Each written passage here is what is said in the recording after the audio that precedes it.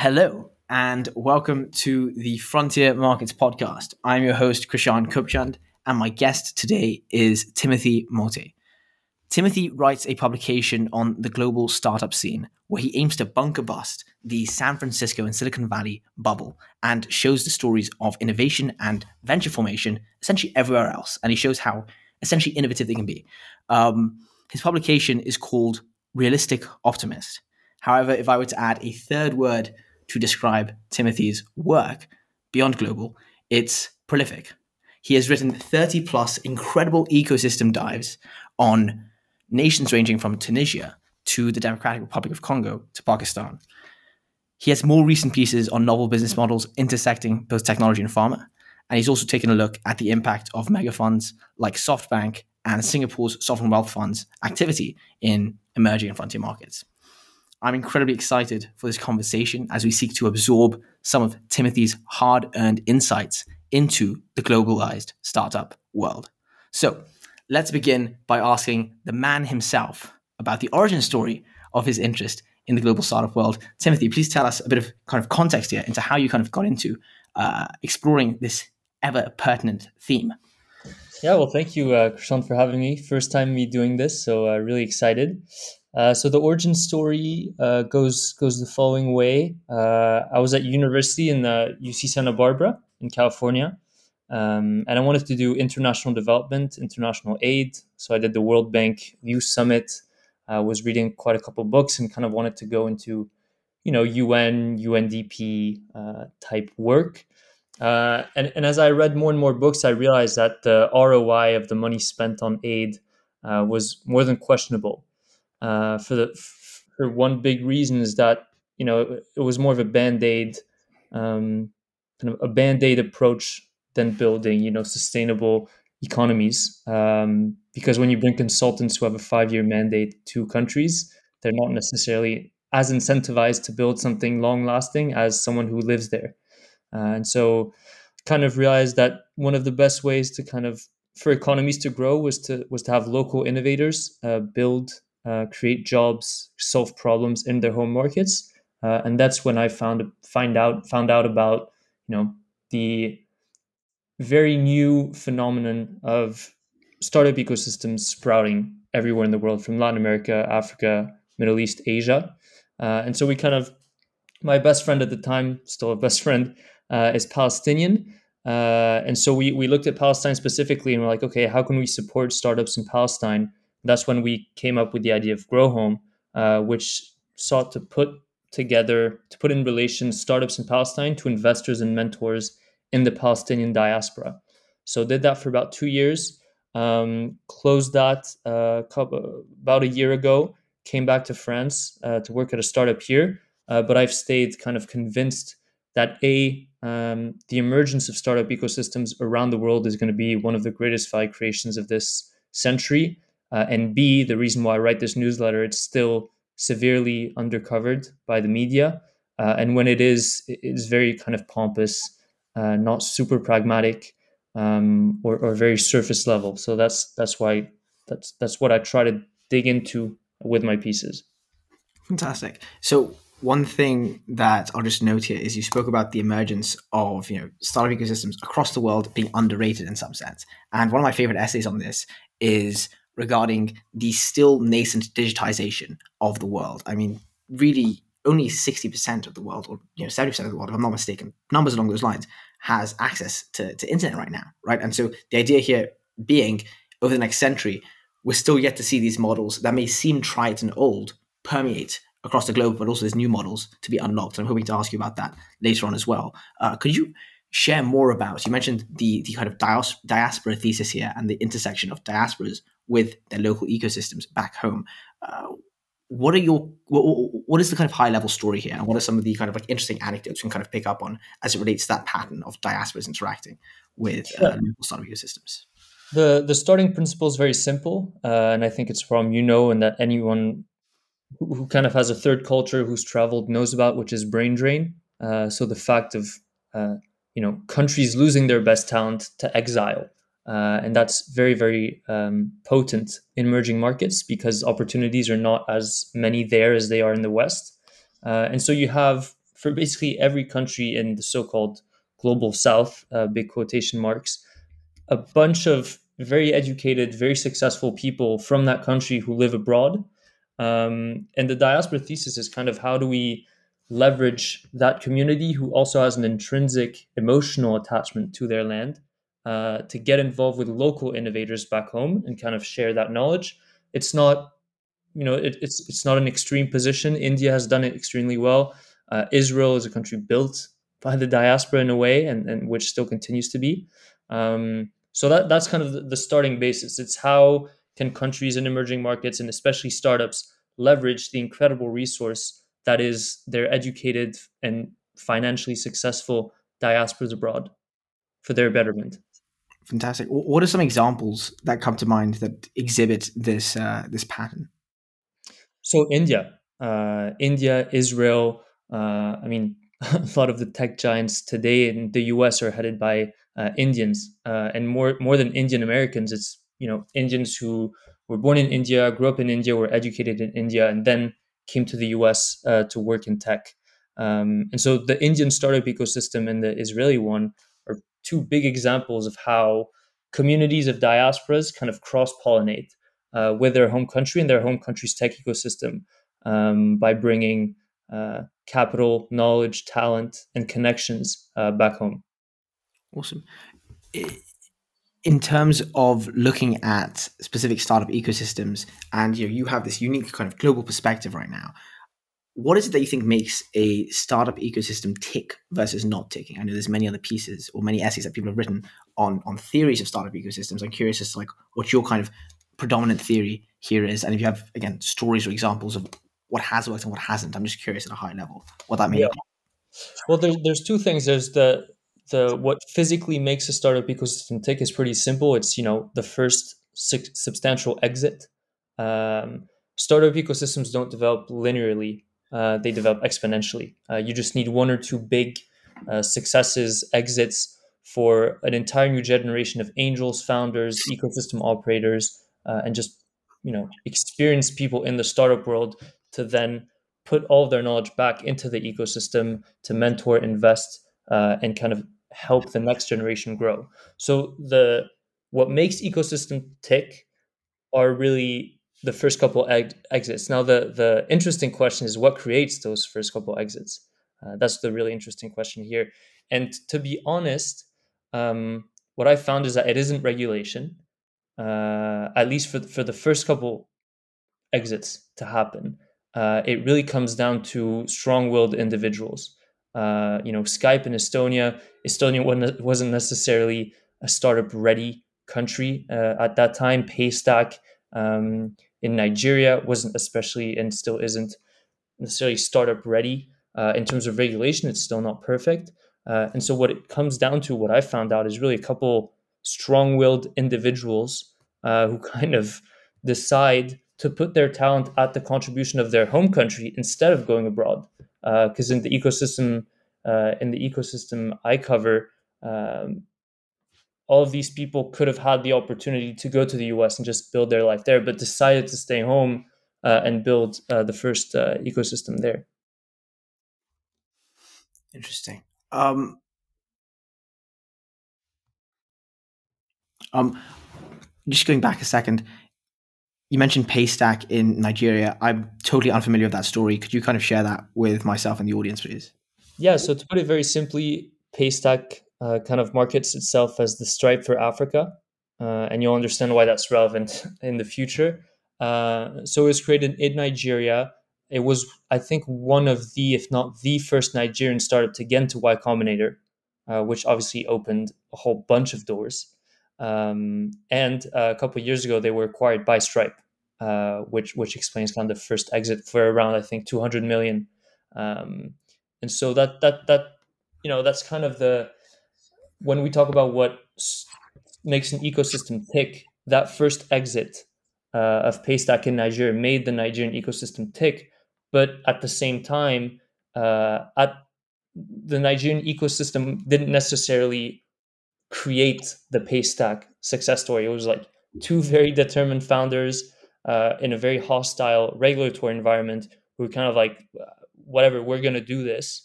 who got the help from YC and obviously got a bunch of unfair advantages from there, but that kind of pushed their way and pushed the ecosystem forward. So, kind of my overwhelming point here is that there isn't necessarily a way that startup ecosystems take in particular. It's really down to the first couple individuals who are like, I'm ready to spend the next 5 to 10 years really struggling to make this happen at home.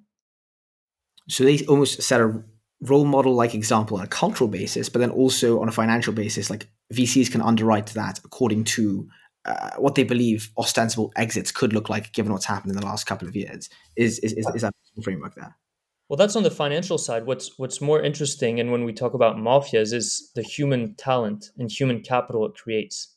Because in ecosystems where there isn't a lot of startup activity, you know, a startup's economic model is very specific.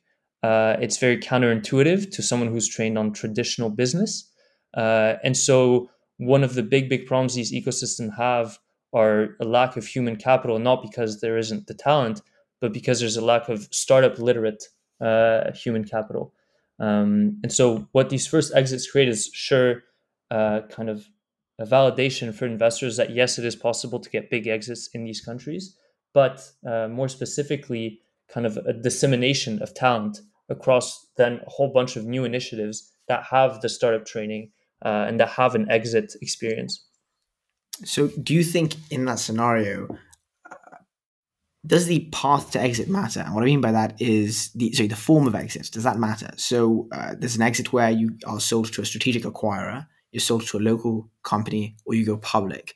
It strikes me that for many of these countries, capital markets aren't fully established unless you reach a certain barrier, at which point you kind of put yourself out there globally, listing on, say, the London Stock Exchange or the Nasdaq. Like Kaspi in Kazakhstan is listed on the London Stock Exchange.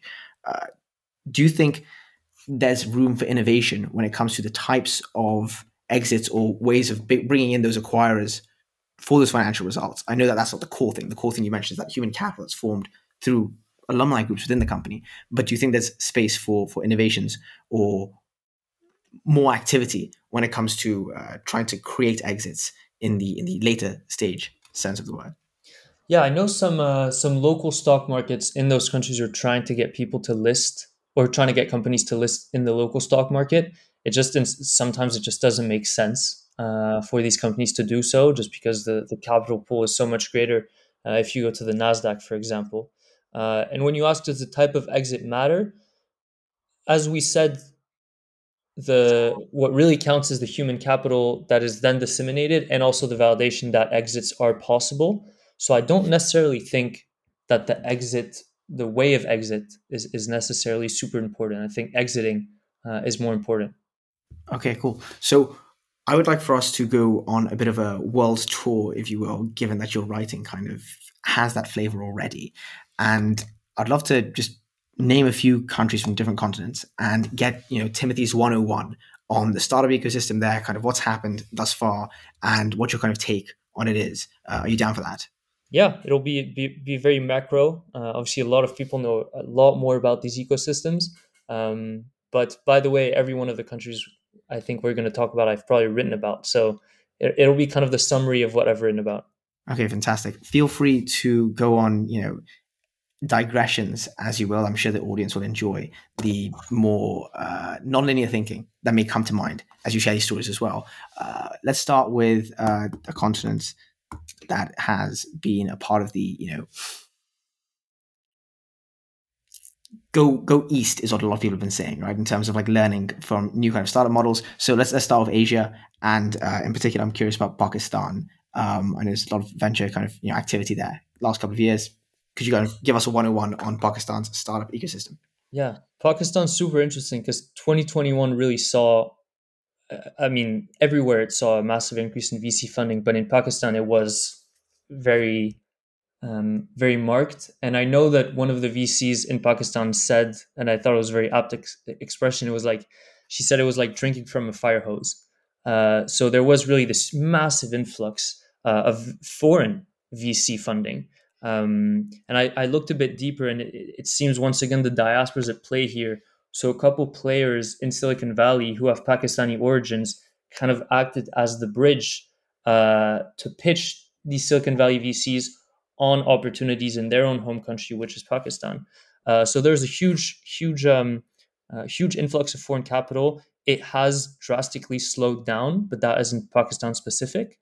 And when we talk about kind of for each country, I'll do one company that's kind of um, that kind of represents and exemplifies what's going on in that market. But in Pakistan, you had the case of Airlift, which raised a massive Series B, led by Harry Stebbings from 20 VC. So you can see it's kind of all over the place. Different cultures and countries meet. And Airlift started as kind of a communal ride sharing platform. So it's like Uber, but for minibuses. And then they switched to quick commerce. And they kind of crashed pretty fast and unexpectedly when they were trying to raise their Series C, because they tried to raise at the moment where the VC winner really hit full fledged. And so they had the capital committed, but the lead VCs kind of delayed their wire transfers. And since the unit economics were not optimal, that led to the crash of the company pretty violently.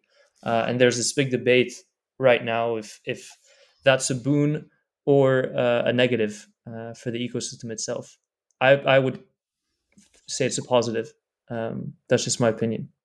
What are some lessons we can take away from A, the business model of Airlift, and B, the way in which they ran their unit economics as it relates to building in these globalized or frontier markets? Yeah, so I'm not an expert on their unit economics. I know that from the research that was done on kind of why they crashed, they were expanding really, really, really fast. So full scale blitz scaling, without maybe paying as much attention as they should to profitability, and without seeing that a year later, that's what investors would care about, kind of the health of your unit economics and your path to profitability. So I know, for example, they expanded into South Africa super early. Um, they were opening warehouses all over the country, and Rest of World has this great publication where they interview ex-Airlift employees who kind of talk about how warehouses weren't super well managed. It was kind of all over the place. They scaled and scaled down really fast.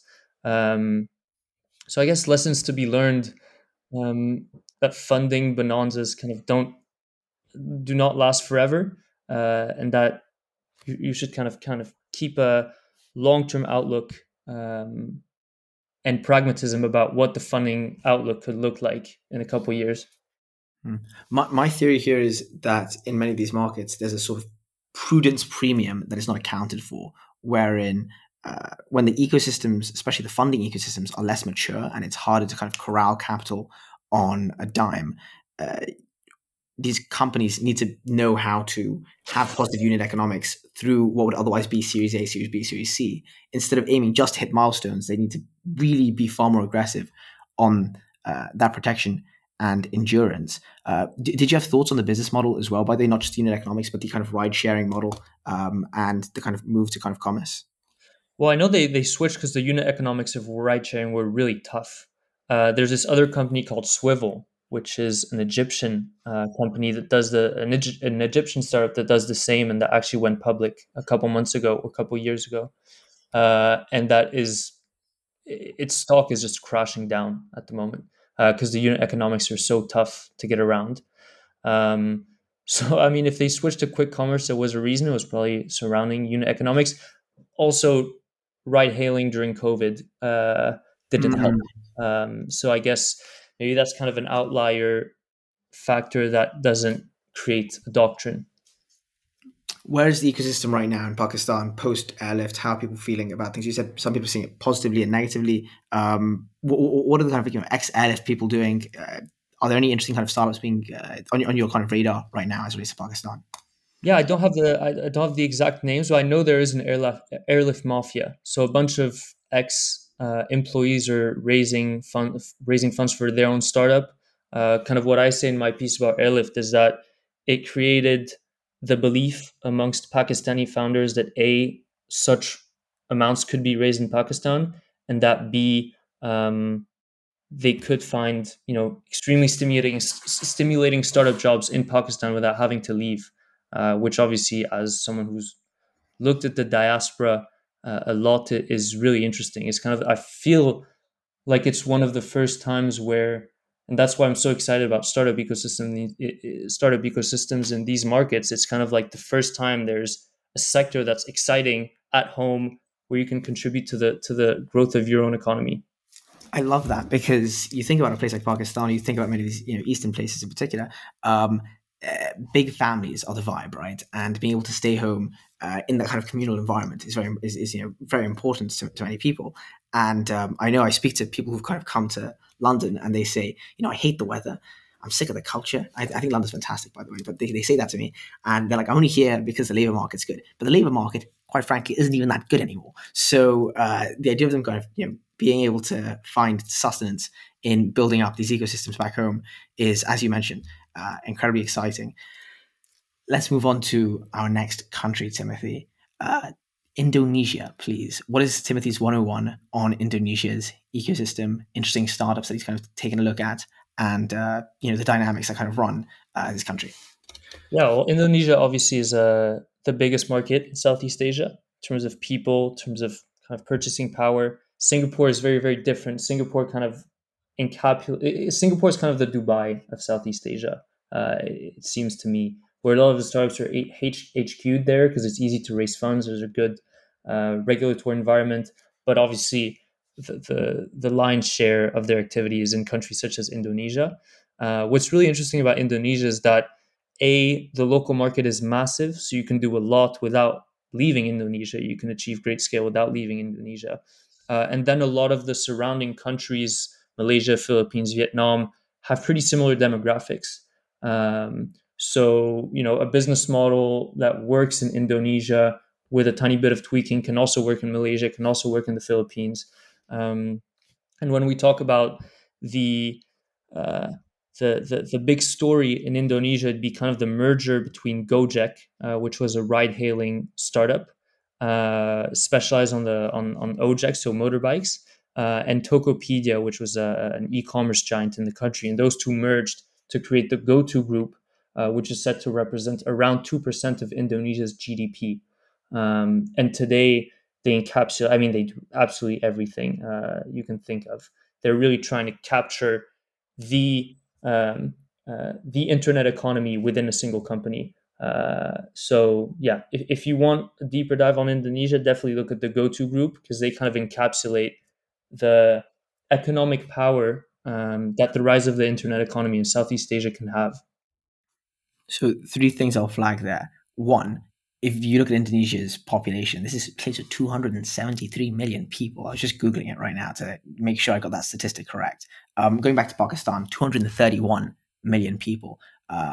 I go for dinner with a friend who's from Pakistan quite often, and he's always asking me, Krish, why are you interested in these nascent regions that have like 3 to 5 million people? That's the size of a city. That's the size of a state in these countries. I'm interested in Mongolia and Guyana, and I think these are beasts that one. A simple mind struggles to reckon with when it comes to the scale of these places. So the first thing is I just wanted to flag the scale of population there. Two, for listeners, I wanted to flag the scale of the economies here as well. In particular, you mentioned Indonesia. You mentioned Gojek Group having something like 2% of GDP as their, I don't know, market size or as their revenue. Those are obviously very different things there. But that notwithstanding, the gross domestic product, the GDP of Indonesia is let's say 1.2 trillion approximately in 2022. And so with that in mind, 2% of that is a very significant number. That is a very meaningful company. That is a mega company. And the third thing that I wanted to flag is I watched this fantastic video on one of the biggest and most iconic conglomerates that defined the industrial development of Indonesia. This is a company called the Salim Group. The origin story behind the Salim Group is very much intertwined with the way in which the government set 5-year plans and the way in which the leaders of the country would outsource much of the industrialization to companies they trusted by giving them certain types of concessions and therefore enabling them to kind of execute and try and build regional winners. If I'm not mistaken, Indomie is a company that's from Indonesia, for example. Indo Cement is another one that kind of is very export based. There's very much a tradition of consolidation and these mega corps. I'm not too sure what the implications of that are, but I just want to flag that because maybe there's some sort of metaphor that can be drawn there. what are your thoughts on recent fundraising announcements, perhaps in Indonesia, or the mafias that are kind of emerging out of Gojek and Tokopedia? Well, it's I think more than the size of the economies you were flagging, the growth projections of those economies are what are really interesting, especially the internet economy. So there's this really, I'm looking at it right now from the article, but there's this big Bain analysis where, for example, between 2021 and 2025, e-commerce is growing at 18%, online media is growing 26%, online travel growing 30%. So I think what's really interesting to look at is in Southeast Asia, especially in what you said about the consolidation of big groups, super interesting because you have the SEA group also, which is based in Singapore. That's another big conglomerate there. So it's definitely a trend. Um, and what I was reading when thinking about those big consolidations is that those business models are way more inspired by what's happening in China than what happened in Silicon Valley, right? So I think there's this quote, I don't remember who said it, but it's kind of like in Silicon Valley, the goal is the unbundling of services. And in Southeast Asia, the goal is the bundling of internet services to be the first super app to capture the entire internet economy. And so when you compare business model to Southeast Asia, the reference point is really China, WeChat, and and all those mega corporations, those super apps that have entirely captured the growing internet market over there.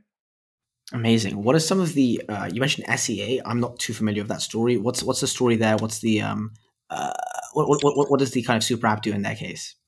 Yeah, I'm not. SEA was more of an add-on to your point about consolidation. Not super familiar with what they do. I know it's e-commerce as well. They're based in Singapore and they're absolutely massive. Mario Gabrielli from the Generalist has a great piece on them.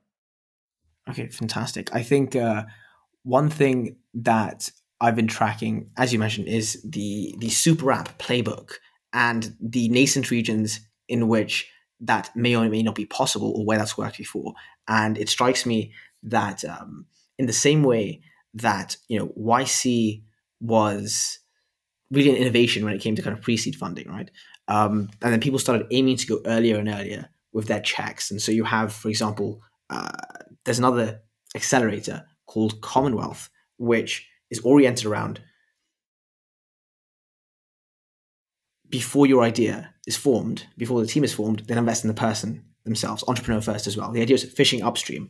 Uh, if you look at a lot of these emerging frontier markets that are just early in their kind of like digitization cycle, one question that I'd ask for like listeners perhaps if they find this topic interesting is to try and look at some of the countries that are, as mentioned, maybe at 40% digitization, 50% digitization. They're not ready yet, but what does it mean to be a first mover there and to invest in the long term? You can have a catalytic effect on the ecosystem. The economics may not be there on day one, but in like 3 to 10 years, that can be the case. I digress, however. Let's move to another continent, Timothy. Let's move to Africa, and let's include the Middle East in this as well. What are your thoughts on Tunisia and their kind of startup ecosystem? Yeah, Tunisia is the first ecosystem I covered actually. They have this really interesting, first of all, it's a tiny market. They have this very interesting framework, which is called the Startup Act.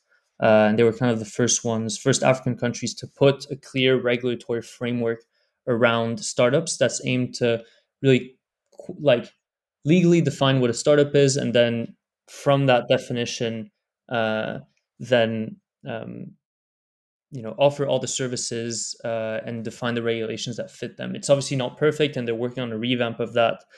So Tunisia really interesting, and Tunisia also has the specificity of being one of the only countries that, for lack of a better word, succeeded in its Arab Spring in 2011 when they deposed Ben Ali as their dictator and reinstated the democracy, which I know if Tunisian listeners are listening right now probably consider is under threat. That's another topic. Um, and so, yeah, Tunisia is really interesting because they were kind of the first country in Africa to lay out a clear regulatory framework for startups. And when we talk about one of the big success stories in Tunisia. There's multiple, but the biggest one that comes to mind today is called InstaDeep, which is an AI startup, which has it's very interesting. It's my piece next week, by the way, kind of digging deep into them. But they were started in Tunisia by an AI, someone who studied AI, and then a web developer there. Uh, their whole spiel is creating bespoke solutions for enterprise. So AI solutions for enterprise clients. Moved to London, are HQ'd in London now, and they were just acquired by BioNTech for $680 million, which makes it the biggest African exit of all time. And obviously now the question is, well, if they've been in London for the past couple of years, is it really a Tunisian company? Um, and for me, that case is really emblematic of a lot of African startup ecosystems where the talent is clearly there because it's Tunisian Mhm. talent. They still have a lot of Tunisian talent working in Tunis, but there's just this barrier to scale in many of these African markets in terms of regulation. So, for example, it's really tough as a Tunisian company to buy foreign services. There's a cap on that, and so obviously, if you're scaling, you just can't afford to not buy the best SaaS tools, the best APIs, etc. So for me, the InstaDeep story is really emblematic of kind of the African founder dilemma, where the talent is there, the opportunity is there, but there is just kind of this exile, this need for exile at some point to be able to scale your company as you want to scale it. Wow, I wasn't familiar with that regulation that you mentioned. The constraint on buying foreign services. It's pretty uh, jarring. Do you think that'll be revamped? That'll be included in the revamp? They'll get rid of that in the next Yeah, issue. that's one of the big topics that a lot of people are complaining about because obviously it's the most complicated, and in North Africa in particular, what's also complicated is, I mean, Tunisia, Libya, Morocco, Algeria, obviously, and Egypt is kind of aside, but small markets and also markets that aren't very well integrated. So they're not necessarily cordial, so it's hard to expand. Mm. I know a founder in Morocco, if they want to expand to Algeria, they have to create an entire new entity in Algeria, have to create an entire new entity in Tunisia. So it's a complicated region to start with because the initial market is really small, and if you want to kind of test new markets, it's also a whole new ball game. Are there any developments with regards to stronger economic integration in the North African region? That I do not know. I know kind of the gold standard for startups in North Africa is to kind of quickly test in your home market and then attack Egypt, because Egypt is obviously a demographic powerhouse where you can stay for a while without getting bored. Um, so I know that's kind of the standard, but I don't have necessarily pertinent information on the intereconomic agreements between the Maghreb countries. Understandable. If any listeners have any information here, we are all ears. My email will be shared at the end. Okay, let's move on to another country on the African continent. Recently had an election, considered to be, one of the big dogs. I'm curious, what do you think about Nigeria's startup and tech ecosystem? Well, so yeah, it kind of relates to the Paystack story. Obviously, is kind of the overwhelming story there. There's other big players like Flutterwave, which is also a fintech. Um, and what I find really interesting about Nigeria is kind of my point from the beginning is that the big startup success stories precede sensible legislation. So the will of the founders and kind of their desire to make something is kind of what try pushes regulation towards the top, and it's not okay. uh, Kind of macro thinking politicians think about, oh, how could we spur the startup ecosystem, and then success comes from that. It's more scrappy founders are like, I want to do this, we're going to do this. They push, and legislation tries to follow to make it easier for the next generation of founders. But Nigeria also, massive economic powerhouse in Africa. Do you think there's a dearth of startup sophisticated lawyers in these countries, which obviously don't have a startup ecosystem or just starting to form their startup ecosystem? there's not enough folks with that kind of intersecting expertise. Yeah, I mean, I think what needs to precede that is relevant legislation. Because, for example, in Tunisia, there's no stock option legislation, so you can have the best startup lawyer you want. If there's no law, um, nothing much is going to get done. Well, the idea here in being the lawyers lobby for better Yeah, laws and they kind of draft, more pertinent legislation as well. One anecdote that came to mind here in terms of that kind of lacking feedback loop, perhaps, is one of the people we're going to be interviewing soon is the head of the African Energy Chamber, and he also runs this kind of Pan African legal services company, which works for on kind of market entry into different African nations. And one of the things that he kind of mentioned in a conversation that we had was it took 20 years for the petroleum legislation to be enacted, petroleum regulation legislation for kind of oil extraction in Nigeria. Like they wanted to start this piece 20 years ago, and it took them 20 years to finally get it across the finish line. The feedback loops seem to be somewhat slow there, perhaps. yeah, and that's why initiatives like the Startup Act are so important. Kind of putting a name on the legislation you want to build, making it clearest for startups. And what's really interesting in the Tunisian case is that it was really bottom up process. So ecosystem operators, founders, lawyers were talking directly with the government and with the organization that was kind of heading the Startup Act. So definitely the feedback loop I think could be faster if it is really a bottom up initiatives where it's really collaboration between the government and the ecosystem rather than the ecosystem complaining and the government trying to do something. Awesome. So let's move on to another continent. Let's move on to the Americas. In particular, let's look at Latin America. What are your thoughts on the Mexican ecosystem, Timothy? Yeah, it's one of my favorite ecosystems to be honest. Please It's, go it's on just about it. yeah, it's just I mean, first of all, uh, it has very very interesting demographics. So kind of what I've read about the Mexican ecosystem is that the gap is between people who have access to the internet and people who don't have access to digital services. So that actually represents a big gap, and so founders can really optimize those people who have the internet but don't have much to do with it. What's also really interesting about Mexico is the closeness with the U.S. Obviously, there's a lot of Mexicans working in Silicon Valley that act once again as the bridge, and the bridge it's easier to build than Pakistan because it's right there. It's a couple hours flight, um, and you also have, and I wrote a piece about that about the U.S. Mexico corridor. You also have a bunch of American big tech companies that outsource their technical work to Mexico, and so you have kind of the spillover of Mexican tech talent that is trained by the U.S. indirectly because they're working for them, but they stay in Mexico. So it's just it's really interesting, really interesting ecosystem, and the company that would kind of be the start of the ecosystem would be Linio, which was an e-commerce platform built by Rocket Internet. Fascinating company, by the way, kind of a venture builder that goes into very new markets, sends a couple consultants and say figure it out.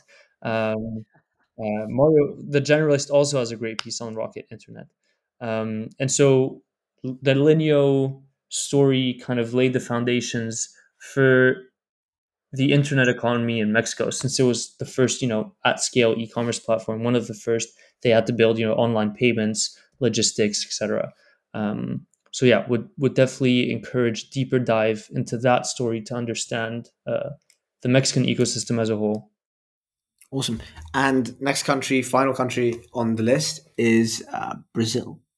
Yeah, so Brazil, only Portuguese speaking company in country in Latin America, massive force in fintech, and not only because the founders are so great, but what I really enjoy about studying Brazil is how proactive the government is. So the government is really big on open banking. So the fact that banks have to share their users' data with others in order for more fintech innovation to spur, and kind of exemplifying the Brazilian government's enthusiasm about fintech is the Pix story, which is kind of a peer-to-peer. It's like a government-owned Venmo, if you're familiar. I don't know if you have Venmo in the UK, but kind of a wallet-to-wallet exchange, which basically circumvents all the fees the banks have. It's instant. Anyone can open an account, and that really just boosted financial inclusivity in that country. Is this similar to the UPI thing in Yeah, India? exactly. That's the model. That's the model. What are some kind of like core differences that may exist, or what are some kind of like what are your thoughts on the design space of that type of product from a government as a whole? Like, how can it go wrong? How can it go right? Yeah, I know one of the criticisms is that the government is kind of in a situation of monopoly because they're an actor in this space, but they also regulate the space. So Mhm. private actors kind of find that suspicious. Um, and on a purely economic level, I mean, the service they offer, at least in terms of money transfer, is so much better than what banks offer that banks are kind of suspicious about them taking market share. And the counter argument to that, which I find pretty interesting, is that, well, Pix is mostly or is bringing a lot of people who weren't in the financial system online or on the financial system. So fundamentally, that creates a bigger market opportunity for the banks, which was also how the banks kind of justified their criticism of fintech and how fintechs responded. Like, well, yeah, but big Brazilian banks haven't served lower ranks of the population, lower socioeconomic ranks. And so the fintechs are like, well, we're doing that. And fundamentally, we're just growing your market share. Now it's your market size, sorry. Now it's your job to kind of figure out if you can get it. What are your top three companies in Brazil right now? Obviously, Nubank, which IPO'd, kind of the massive neobank there. Uh, Top three, I couldn't say. I know Brazil has probably more than 5 to 10 unicorns. It's also one of the biggest consumers of social media, so it's a country that's very hungry for digital services. But I'm following other stuff about Brazil at the moment, especially Bolsonaro coming back after his self-imposed U.S. exile. Yeah, I find these figures very interesting. Bolsonaro, I know in Pakistan as well. Taking this full circle, the whole situation with Imran Khan and Yeah, Sharif. There was an interesting thing my friend said, which was every single time Sharif goes to prison, he cleanses himself, and then he goes back to being prime minister again because it's happened twice. And I was like, I just found that quite humorous. In any case, final question I have for you is something that I'm just very fascinated by is the unique business models that have a chance to fundamentally dominate within these regions, but also like elevate growth significantly. And we kind of touched upon this very briefly in terms of super apps, in terms of sequencing. If you were to kind of share a few thoughts as it relates to the strategic differences of operating and building products and companies within these countries uh, that are you could consider to be frontier slash global growth markets, right? Ones that are very nascent and early in their digitization cycle. Um, what are two or three high level patterns that you find interesting here, and how might they be useful to other founders or investors who are looking to see more of them, right? Like what are the dynamics that drive that? yeah. Well, the first thing I would say is kind of how Silicon Valley investors were interested about Latin America during the 2021 boom, which is Latin America and startups are more interested in inclusion rather than exclusion. Silicon Valley, it's kind of, at least when you get the new smart fridge, right? It's not, I mean, it's helping a very, very limited segment of the population. And what's really interesting in emerging markets and startups in emerging markets is that the real market is in people who were severely underserved, which is I feel like something Silicon Valley isn't necessarily doing. Silicon Valley creates a lot for the topper ranks of the population that can buy, but it doesn't seem to have that big of an impetus on inclusion, and especially financial inclusion. Um, and the second big macro thing, and I think that's the most interesting one, is really bundling versus unbundling. With a lot of the companies I study, or I look at in emerging markets and that operate in emerging markets specifically, the goal is really how can we take a sector and kind of bundle all of the um, all of the services that are related to that sector, because we get the people there first, right? So, for example, if you're a fintech company in an emerging market, and you're the first one, like your clients have their first bank account with you, then the goal is, okay, how do I build an entire ecosystem of financial services so that they never leave me? Do you know what I mean? Whereas maybe in the West, it would kind of be, how am I going to create a very, very a more niche product, because the banks already offer everything, but how do I create kind of the I don't know, the bank for under 18 people. It's very like specific innovations that take only a sliver of what banks are doing and do one of their services way better. But in emerging markets, I feel like, okay, I get a customer who comes in for the first time with me. How do I keep them? By offering more and more and more services. I think that's interesting. I will flag two things there before we finish. One is there seems to be a trade-off wherein, as mentioned, because the purchasing power may be lower in many of these emerging and frontier markets, you obviously aim for a larger user base in your product.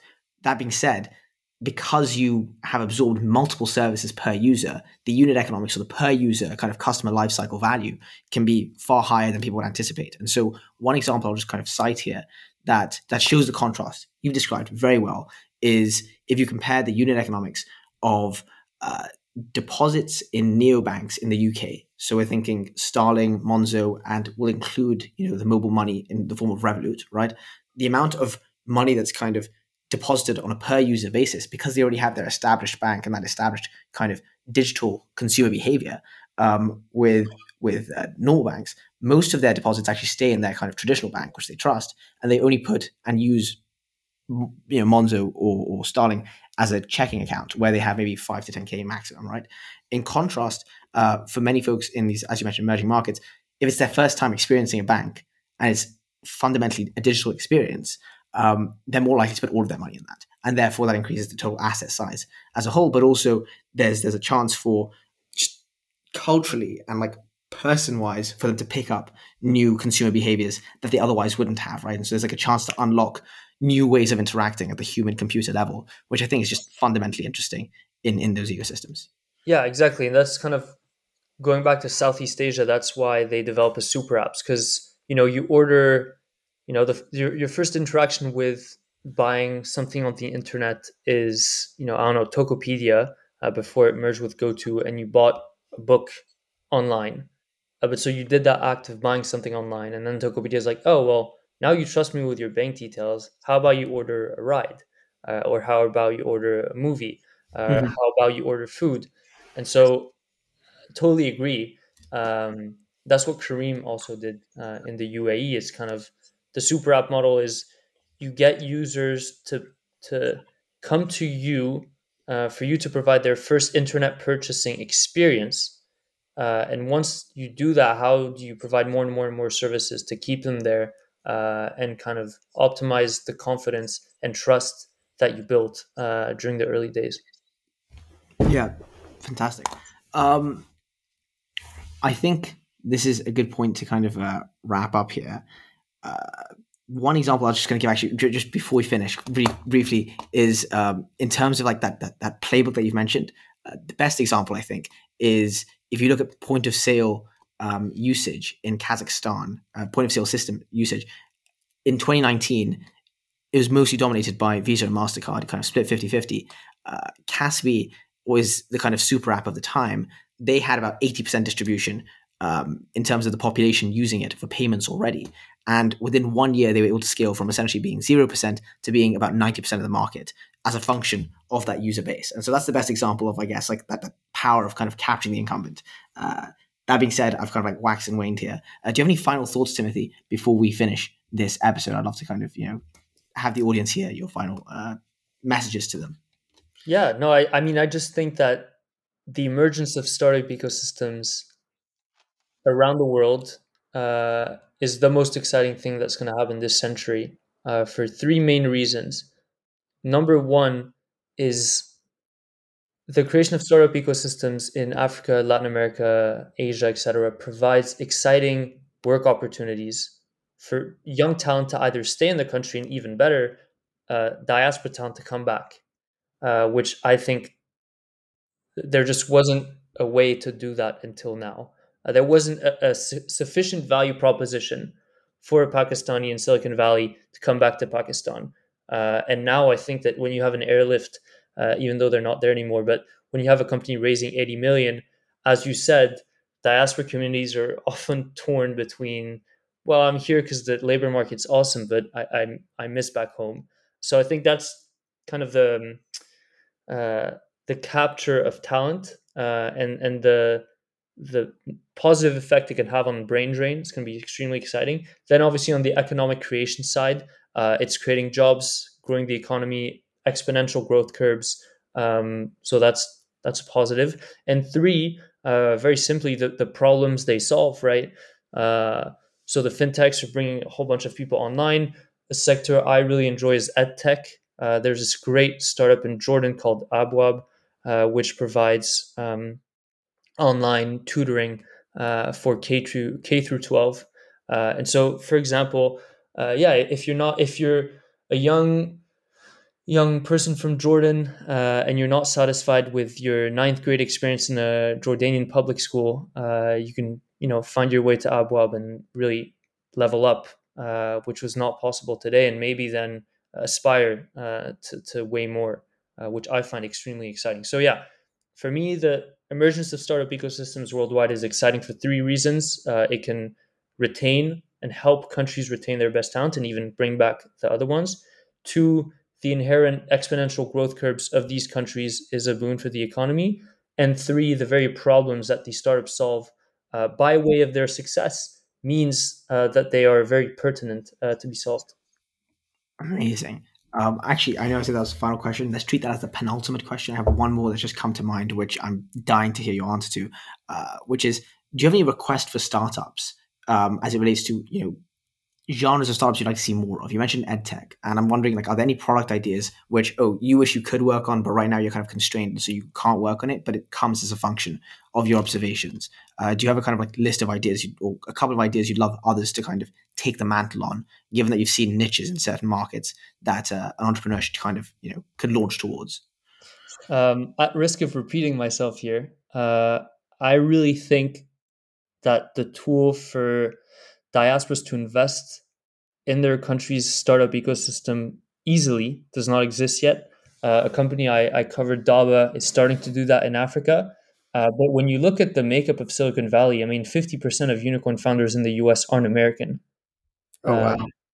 and so, how, I mean, if I were to work on and hinting at maybe something I will do again, uh, but for me, the biggest idea to chase right now is how can you connect the enthusiasm that's boiling within these startup ecosystems in emerging markets with the financial power of the diaspora, and how can you create those bridge we talked about, how can you productize that bridge and really create a connection where I'm a Pakistani guy working in Silicon Valley, and in the same afternoon, I can invest in three Pakistani startups, seed round, knowing that the investment is secure, knowing that all the legal docs are taken care of.